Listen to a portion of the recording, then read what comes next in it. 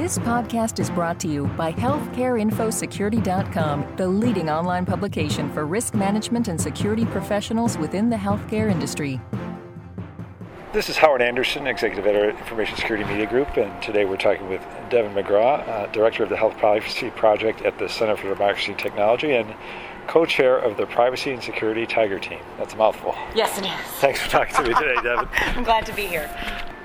Could you tell us a little bit about how you anticipate the Tiger Team's recommendations to be implemented? I mean, are we going to see them show up in the NHIN governance rule or the HIPAA modifications or the EHR incentive programs part 2 and 3, phase 2 and 3, or all of those, or what do you think? Well, there's probably a difference between what I would love to see happen and what is probably more realistic. My ideal would be for HHS as a whole to look at all of their policy levers, which would include HIPAA modifications, as well as putting, spending conditions and the governance, the voluntary governance process that they want to establish through this upcoming National Health Information Network rules. So there are a number of sort of ways that HHS can influence policy in this regard, and I would love it if they would sort of think about what's the most appropriate vehicle for the different components. So just to give you an example, we said a lot about how there ought to be some really clear limits on intermediaries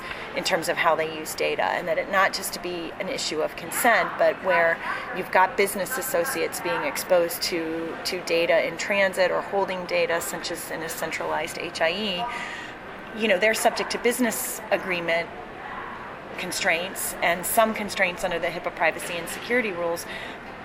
Those haven't been spelled out with as much particularity as we think they would need to be in order to be consistent with Tiger Team recommendations. So rather than trying to find another policy lever through the NHIN governance and meaningful use, which are voluntary programs, and spending conditions for HIEs for which the grant money is already actually out the door, so that's a diminishing lever, I'd much rather see them think about that as something to put in HIPAA, and then some of the other pieces, such as on consent, rather than disrupting HIPAA's traditional model, to think about that as a best practice above and beyond HIPAA that might be done, such as through the governance rule. I gave you my ideal scenario, and what I think is probably more likely is that it'll show up in the governance rule, because I think that the Office of Civil Rights, they have some specific direction from Congress about HIPAA modifications that they have to make, and I think they have historically been reluctant to make changes to that rule on their own.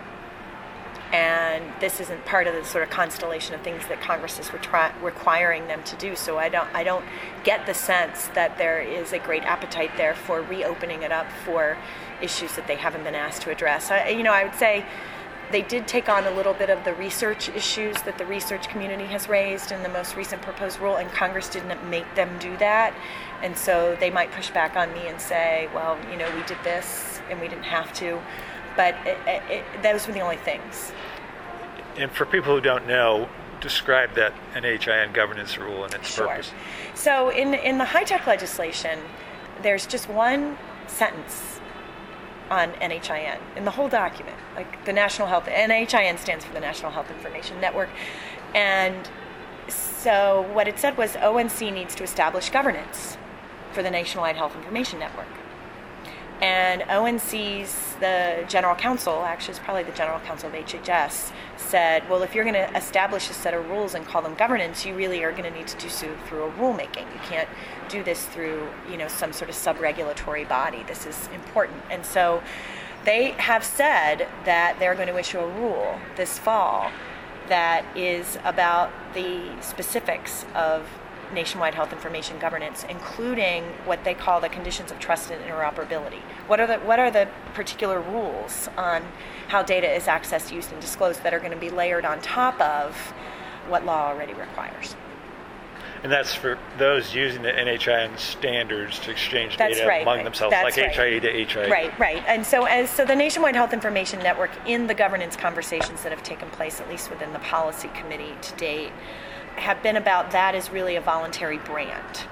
That if you ascribe to the set of criteria that are established, you can use the NHIN brand, but it is voluntary, although you could see that there might be a way to link some of the spending authority that either ONC or CMS has to participating in this otherwise voluntary structure. So if, for example, in the meaningful use criteria on privacy and security, one could say that in stage 2, you need to be a participant in the Nationwide Health Information Network and using those branded standards to exchange. But that's not in the stage 2 Oh, proposal. it's not in the request for comment because we don't know what those. It was even hard to leave a placeholder for that in terms of the meaningful use work groups drafting the request for comments because we just have no idea what that governance rule is going to look like. The governance work group, what those recommendations were that were adopted by the policy committee were much more about process and far less about substance. And so if one of the first places where we're going to see what ONC means when it says the substance of governance, it's kind of hard to make predictions about what that's going to look like and then say you're going to rely on that as a meaningful use criterion. Now, the draft of requirements for stage 2 and 3 of the EHR incentive program didn't have anything on privacy and security added. Yeah. Why is that, and will it be added later? Yeah. So I mean I know the reason why there aren't privacy and security criteria in the request for comment, and that's because it's really that's a comment out of the meaningful use work group. The Tiger team has been building out a policy framework of with an ever-growing list of privacy and security policy recommendations, and that work isn't done. And so rather than for the meaningful use work group to try to put those in their incomplete form in the RFC, they decided to give us essentially a little bit more time to flesh out the framework that we've been working on with the expectation that work would inform the privacy and security category of meaningful use. So when they get to the next phase, which is probably notice for proposed rulemaking, that could have more detail. That could and should have more detail. So I think, so we're expecting that rule to be proposed towards the end of 2011. So we could see some Tiger Team recommendations in there as well as the NHIN governance? That's where the timing gets a little tricky, right? So, to the extent that there has been some indications from ONC that they might look to the governance rule to be the vehicle for implementing the Tiger Team policy recommendations, if that comes out first in the fall of 2011, for example, and these are all time estimates that are not at all, may not even be wildly accurate. If that were to come out first, then we would have some time to say, oh, well, do we like them in here? Are there some that ought to sort of be carved out and stuck into specifically in a meaningful use, or do we just create a tie in the meaningful use criteria? You must be a subscriber to the Nationwide Health Information Network and be governed by its principles and not be kicked out for failure to comply. Is that the way we're going to do it? And the problem will be if the meaningful use rule comes out before the governance rule, and then I think we'll really be hard pressed to try to figure out how those two things are going to be knit together. This PCAST report, the Presidential Council that called for a universal exchange language, what do you think of the proposal? Is it practical to require the use of a universal exchange language in stages 2 and 3 of the EHR incentive program? So whether a universal exchange language is achievable in stage 2 or whether it ought to be stage 3, in part depends on what you think about when you think of a universal exchange language. So one could argue that where we have some standards in place already for certain types of data, like laboratory data and pharmacy data, that is actually in a structured language that, while we don't have complete industry adherence, we're already moving in that direction in stage 1. But that's not exactly what the PCAST report said.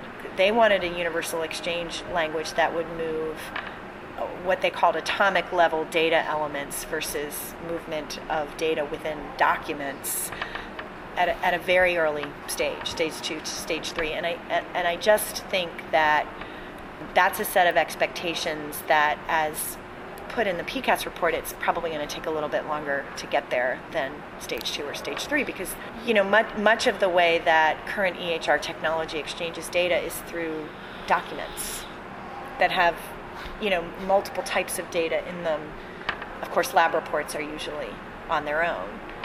one could argue there is a universal exchange language for lab data. It's the HL7, I think it's 2.5.1 vocabulary and content standards. So it just kind of depends on what you're talking about. There are bits and pieces of the universal exchange language recommendation that one could argue we're already doing. But in terms of the PCAST vision, which is, the tagging of data elements within a document and the ability to exchange them outside of their document container, that might take a little longer because it's just not the way that most EHRs, is my understanding, that are sort of certified and available for purchase today. That's not the way they're necessarily built, and there's going to need to be some path forward, whether it's through middleware or through these systems, having a 2.0 retrofit for that to work. Does the whole debate on the PCAST recommendations have the potential to derail progress toward health information exchange? I think it only derails progress if the focus on the recommendations is as a sort of take it or leave it, we must do it all and all at once, or we don't do any of it. And that's a mistake, because I do think there are some really important visionary statements and goals in there that you don't really see that we've made progress toward with the current set of sort of infrastructure standards that we've put into place. And one example of this is that we've been focusing a lot on direct models of exchange, which means push types of transactions. I, as doctor, send information to the other doctors that are on your care team. And I do that by pushing it to them through secure messaging, through the sending of a document, but we don't, and so therefore we focused on NHIN Direct. We focused on provider directories in the information exchange workgroup, so you could find the electronic address of the provider that you wanted to send information to. We have not yet laid the infrastructure, at least at the national level, some states have done this, for you to find a patient's data, even if you have no idea what other doctor has treated him or her. That's the sort of query and pull model, which is the essence of PCAST, right? You are treating a patient and you want to find information about them to prepare yourself to treat them. You have a research protocol and you want to find, the patients who have, had mammograms in the last 5 years. It is a different model of exchange that we really have not focused any infrastructure development work on at the national level. But we have really focused on push. And I do think that was the right place to start. When data isn't moving at all, at least get people the capacity to sort of send it out to their normal trading partners. But to be able to sort of broaden that lens and think about kind of nationwide data sharing and the use case of you showing up in an emergency room and they know who you are, but they don't really know what doctors have treated you and where your records are, and to be able to find that. The Markle Common Framework did a huge amount of work on that. It's not like there aren't some sort of models that you can build on, and PCAST presents some issues to think about in that regard too. Okay, just to wrap up, what's next for this Privacy and Security Tiger team? Have you picked what topics you're going to tackle next, and you're going to ask the public for input on? Well, so we've got a couple that are teed up for March and April that are, one is a holdover, and we've been talking about dealing with it for a while, and we just keep pushing it off because ONC asks us to prioritize things on occasion. And that is patient access to information, and what are the policies for identifying and authenticating patients to be able to electronically get their records, such as through a portal. We have been asked by ONC to put in front of that discussion user authentication at the provider level. So we already issued some recommendations about digital certificates at the entity level, for a hospital or for a physician practice. But in terms of the single physician user accessing information across a network, such as if they're using an EHR system that's software as a service, where they're accessing their own EHR remotely through some sort of portal or otherwise, how do you authenticate that that person is who they say they are, and what are the sort of basic baseline policy standards? And so that we've been asked to put that next. And then I really do want to ask the public for some input on where there are still recommendations to be issued. We've asked the Tiger team already to help Paul Eggerman, who's my co-chair, and I think through here's what we've already done. Here are the nationwide data sharing principles that we're relying on, that we're trying to flesh out into policy. What's missing? What's left? Where do we still need policy? And that should also be informed on where we already have law. I mean, if we think the law is sufficient, we don't necessarily need to add any more. So that is to come. I would say, I'm hoping that that there'll be an opportunity to sort of solicit more public comment, probably through the blog, on that issue in April. Thanks, Devin. We've been talking to Devin McGraw, co-chair of the Privacy Security Tiger Team. This is Howard Anderson, and thanks for listening. This podcast has been brought to you by healthcareinfosecurity.com. For more interviews, breaking news, research, and educational webinars, please visit www.healthcareinfosecurity.com.